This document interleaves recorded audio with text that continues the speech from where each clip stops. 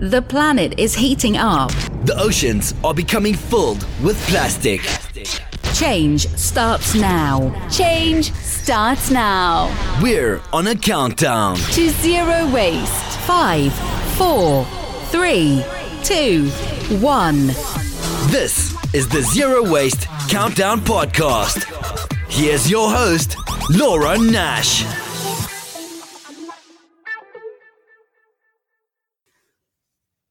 Hello, everyone, and welcome to the Zero Waste Countdown podcast and radio show. We are speaking today with Cora Young. She is an atmospheric and analytical environmental chemist from York University. The Chemical and News Engineering magazine has named her to the Talented 12 list, which recognizes up-and-coming chemistry researchers and innovators who are tracking some of the world's most pressing issues. Cora, welcome to the show. Thank you for having me. I'm excited to talk to you about a lot of things today, actually. But first, I want to know all about the Talented 12. So what was that experience like? It seems like a pretty big honor. It was a really big honor. I was nominated by two of my collaborators, which was an honor in itself. And I was totally overwhelmed to make the list. And yeah, I got to go to San Diego and meet with lots of prominent chemists. And it was a fabulous experience. Oh, that's awesome. Were you nominated for like a particular study that you were doing or just like general your career? It's some of my general work. Yeah. So what I really wanted to talk to you about today is some forever chemicals that you have been researching, and you went up to the Arctic to do this. So tell us about that. So first of all, I love the Arctic. I'm a little obsessed with it, but I've never been. So I want to know kind of all about it and what you were doing up there. Yeah, so the Arctic is a really interesting place because it's a pristine environment where we don't have a lot of local emissions of pollutants. So anything that we find up there, we know had to originate from somewhere else. So one of the things I find really interesting about the Arctic is understanding how chemicals get from where we emit them down here in lower latitudes, how they actually make it up to the Arctic. Because once they get there, it's a really cold environment, of course. They end up trapped there and really polluting a pristine environment. Yeah, so we've talked a bit about like plastic being found in snow samples up there, which is really disappointing. So what kind of things were you finding up there? Yeah, so we were looking for organic chemicals.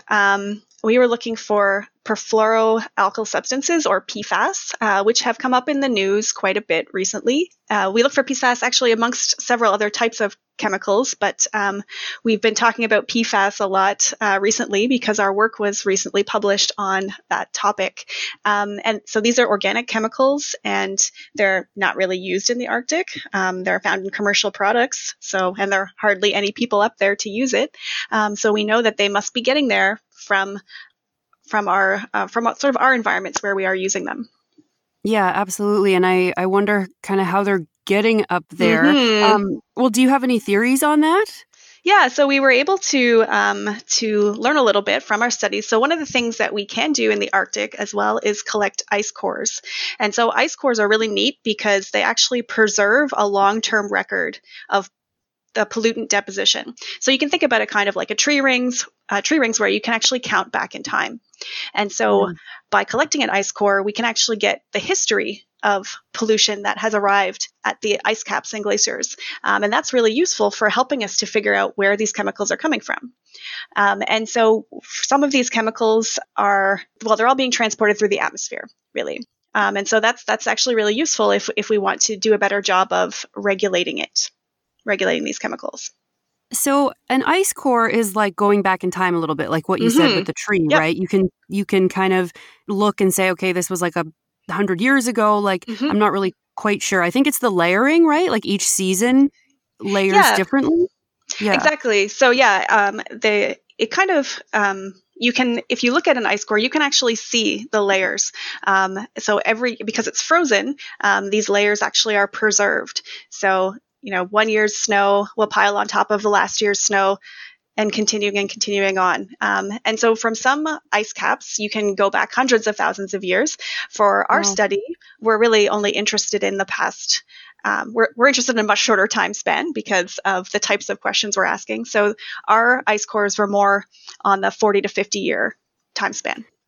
Yeah, so you can tell when these things were laid down, but how do you tell where? Are you looking at, like, I don't know, if a volcano erupts, you might see some of that or something? Mm-hmm. Yeah, so we kind of use environmental forensic techniques to try and figure out where these chemicals came from.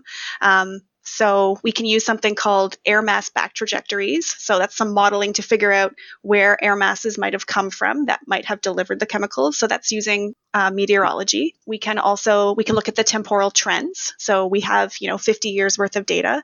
So we can figure out, say, the concentration started going up in 1990. So what was happening in 1990 that might have caused that to happen?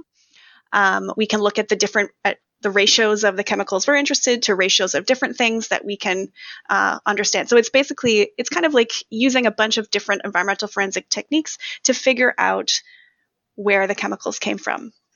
That's very cool. Well, it would be cooler if you weren't finding like bad things, but it's a very neat process. But you were mentioning PFAS. Now, I think PFAS they were in the news a while ago because some food companies were, I guess, putting it on paper to like make the paper hold liquid. Yes. Yeah.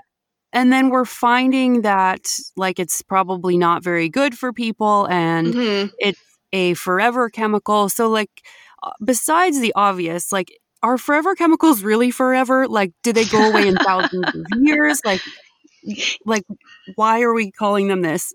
Yeah, so forever is a relative thing. Yeah, I mean, no chemicals will be forever. I mean, eventually the Earth will be engulfed by the sun. So, forever is really meant on the time scale of our lives. So these chemicals will be around, when I'm gone, when my kids are gone, when my grandkids are gone, they're still going to be around. So it's sort of on the time scale of 1,000 years. Okay, yeah. Yeah. And so why is PFAS problematic? Like, that's kind of all I know about it. Is there other things that you know about it? So they're extremely persistent. So the fact that they are these kind of forever chemicals is really a big problem. And one of the challenges with things that are forever chemicals that don't break down in the environment is that we are committing ourselves to the pollution, right? So if we find out in 5 years that these chemicals are actually really toxic or they're really terrible or they kill frogs or something, then there's no going back. So when we emit these chemicals that are forever, that are very persistent, we're taking a risk. Yeah. Were there other chemicals that you found as well? We're in the process of looking at other chemicals, but in these types of ice cores, we have in the past found things like flame retardants and pesticides. So other chemicals that we are using in our daily lives also end up in the Arctic. Mm-hmm. And how are these dangerous for the environment? Like, do they accumulate in animals? Are they ooh, really? Yeah. So PFAS, as well as some of these other chemicals I've mentioned, they accumulate in animals. They biomagnify, and that can be a real concern. So again, even if we don't always understand what the health implications are for humans or animals right now, but because they are in the environment, they're accumulating in animals, they accumulate in us as well. And if we find out that there's a really terrible toxic effect, we're going to be in trouble. Yeah.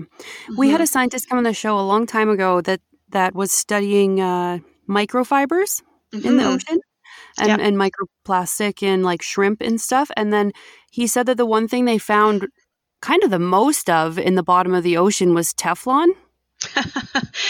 Yeah. Did you find some of that too?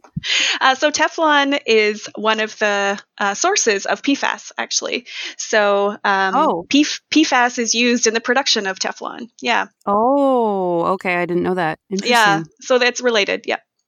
Oh, okay. So is this why they go on our pans to make our pans nonstick? Yes. And then they have a similar thing to go on paper and make paper not get wet? I don't know. Exactly. Yeah. So it's actually the chemical properties of PFAS that makes it so useful. So basically PFAS, the properties repel water and also repel fats.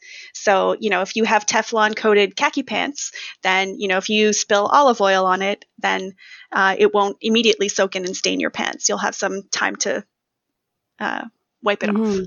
Yeah.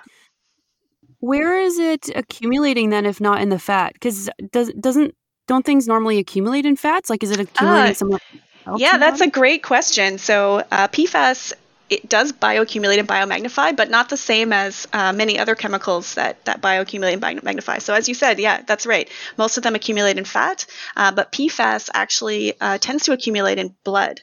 So it's something that's known as proteinophilic. So it tends to associate with proteins as opposed to fat. So it's unique in that sense. Oh, that's very interesting. That's weird. Yeah. I'm just trying to think of the implications of like if you're giving blood or something and then you're just giving people some chemicals. Well, I mean, it's in everybody's blood, unfortunately. So really? Yep. Yeah. Everyone has PFAS in their blood. So. And there's not really very many studies on like what it's doing so much. Like it's kind of there are several studies. I mean, one of the challenges with understanding the impacts of these chemicals is that we're all exposed to we're chronically exposed to low amounts, and understanding the implications of that is much more challenging than if there was an acute toxic effect, right? It's not like if you're exposed to PFAS, you're going to die tomorrow. Yeah. It's not like arsenic or something like that. It's more like a chronic low dose exposure, and it's very difficult for us to actually understand that. If you think about how long it took for us to understand the negative implications of smoking, it's kind of like that, except the effects can be even more subtle. Oh yeah, and you'd have to take a long time to do a study, and I think Exactly. Usually studies are fairly short. I know there's like the Harvard longevity study that's like 70 years or something, but I don't think many studies go that long. So exactly. Yeah. And did I read somewhere that these chemicals were replacing something else that was like bad for the environment? Right. So one of the things that came out of our most recent study was that the source of the PFAS in the Arctic was actually from CFC replacements. So we obviously, CFCs we know destroy stratospheric ozone. It's very bad. And so we as a global community came together to ban CFCs to protect the ozone layer, which was great. But we replaced our CFCs with other chemicals, which then degraded, and their degradation products included some of these PFAS chemicals.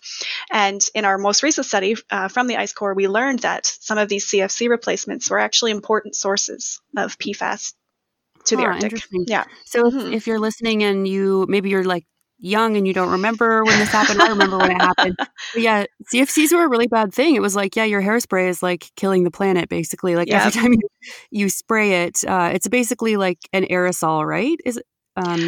Well, it was used as an aerosol propellant, right? So that's what it was. That was actually what was allowing your hairspray to come out.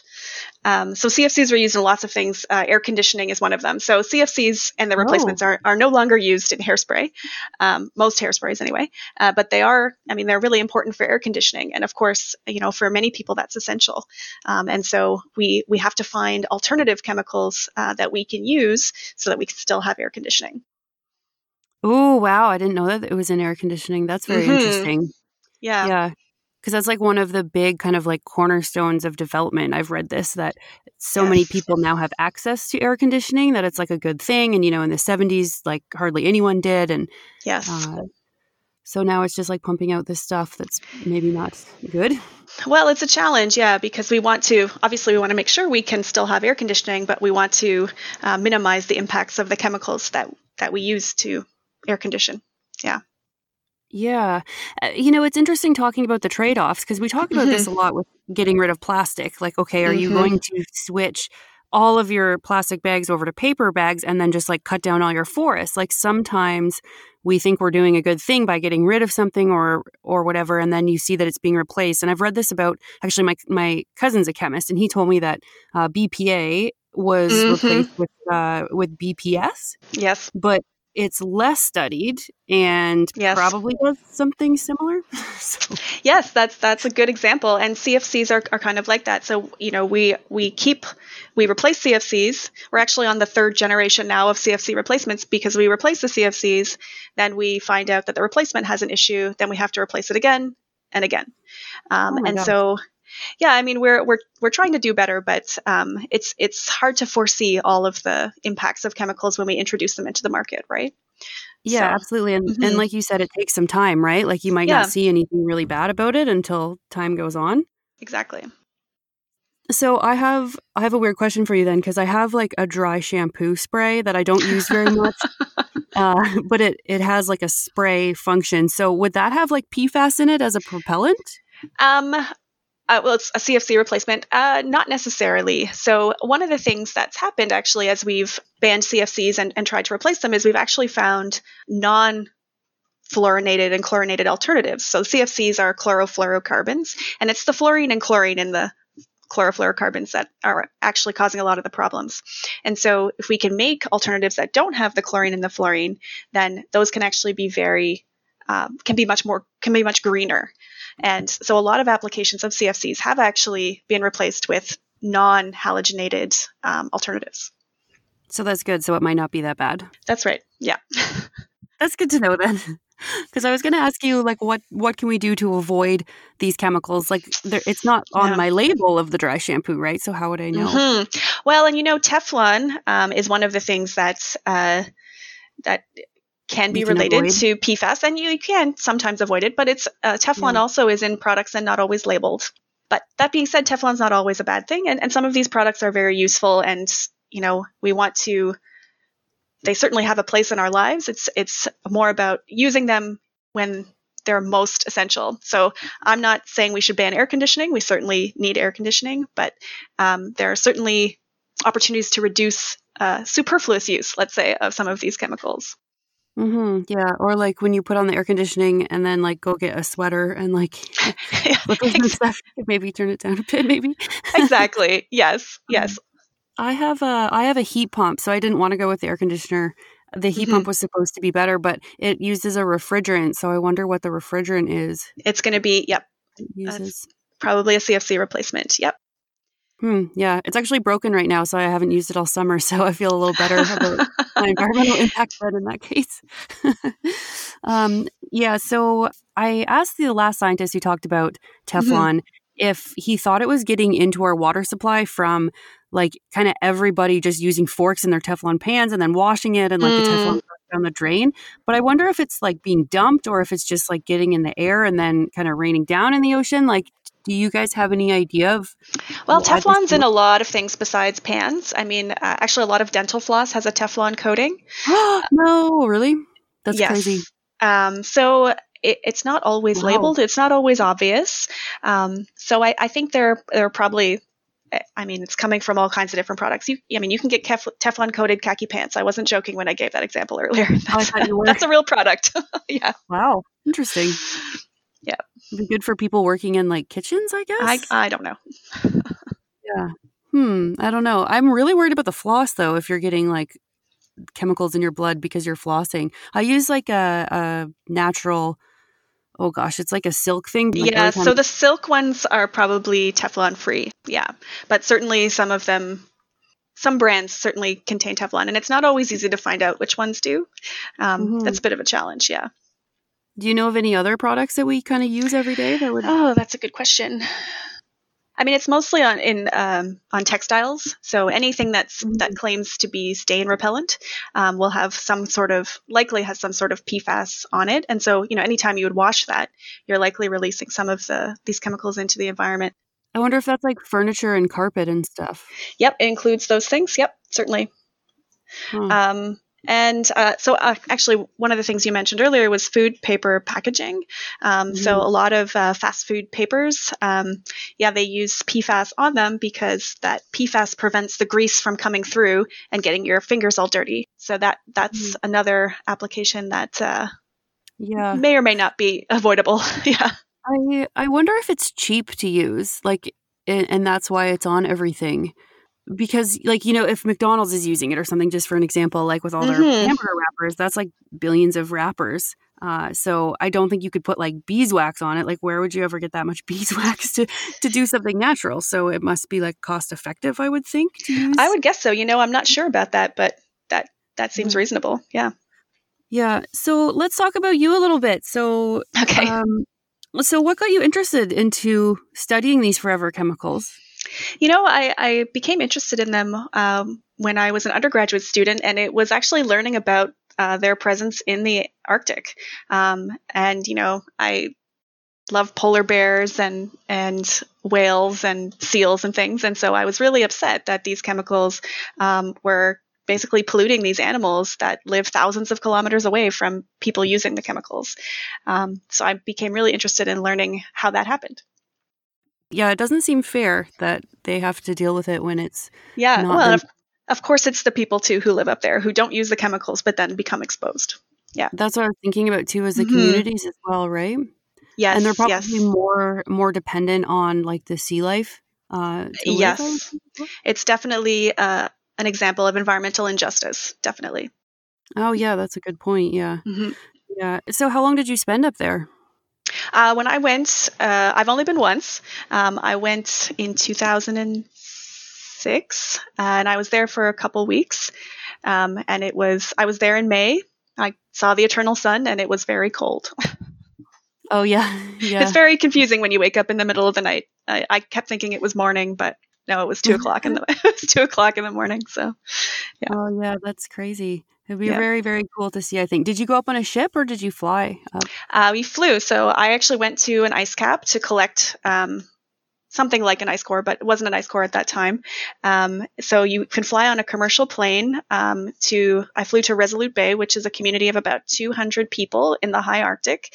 And then you have to take a private plane to take you to the ice cap. And the plane itself has skis. So you land, it's looks like kind of like a water plane, but you land on a makeshift runway on the ice cap.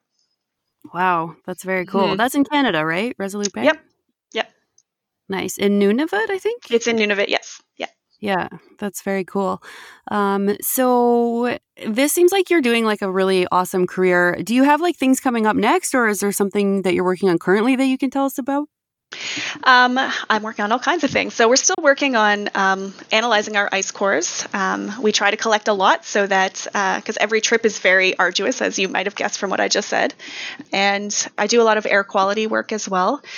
So I'm looking at wintertime air quality, trying to understand that winter's a big part of our Canadian life, and air quality Oh, in the yes. winter isn't as well understood as summertime air quality. So that's something that I'm really interested in as well.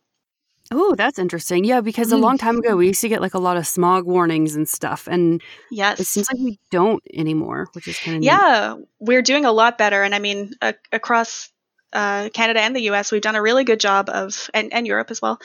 We've done a really good job of imposing regulations that have improved our air quality. But a lot of what we understand about air quality comes from our measurements in the summertime. And wintertime is, that's half the year. And we can have Yeah. poor air quality in the winter, and it's just not as well understood. Huh, that's very interesting. Cool. I look forward to reading about that. And so that'll be awesome. I love Canadian things just because like a lot of things always seem to be like American focused because there's just so Yes. much bigger and it's our Yes. neighbor, so it's nice to see Canadians studying Canada. I just really like it. So, if there are anyone out there who's listening who is interested in science, do you have any advice for them if they're interested in like sustainability like studies, kind of like this one a little bit? So, I mean, there are lots of resources out there to learn more, but I also advocate for, if there's a scientist whose work you think is really interesting, reach out to them. So, I love hearing from people in the public if they want to. I love hearing from students who want to work with me. And I know many scientists who are like that too. So reach out because you never know what opportunity might be lurking. Oh, that's awesome.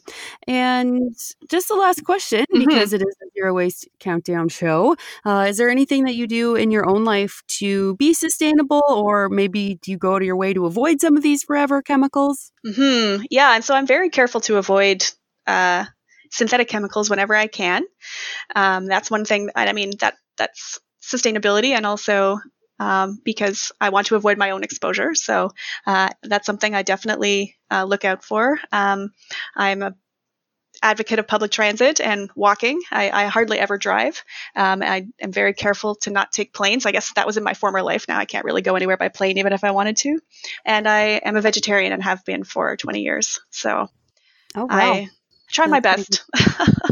Yeah, it's interesting. You can do so many different things, and I think people get weirded out, like if they're like not a vegan or something, and and they feel bad about it. But they're like, they never fly, or they don't even own a car, or they don't buy anything in plastic, or maybe there is a vegan that buys lots of things in plastic. Like there's just so many things we can do in so many combinations, and we have to make sure it fits our lives, right? Like not everyone.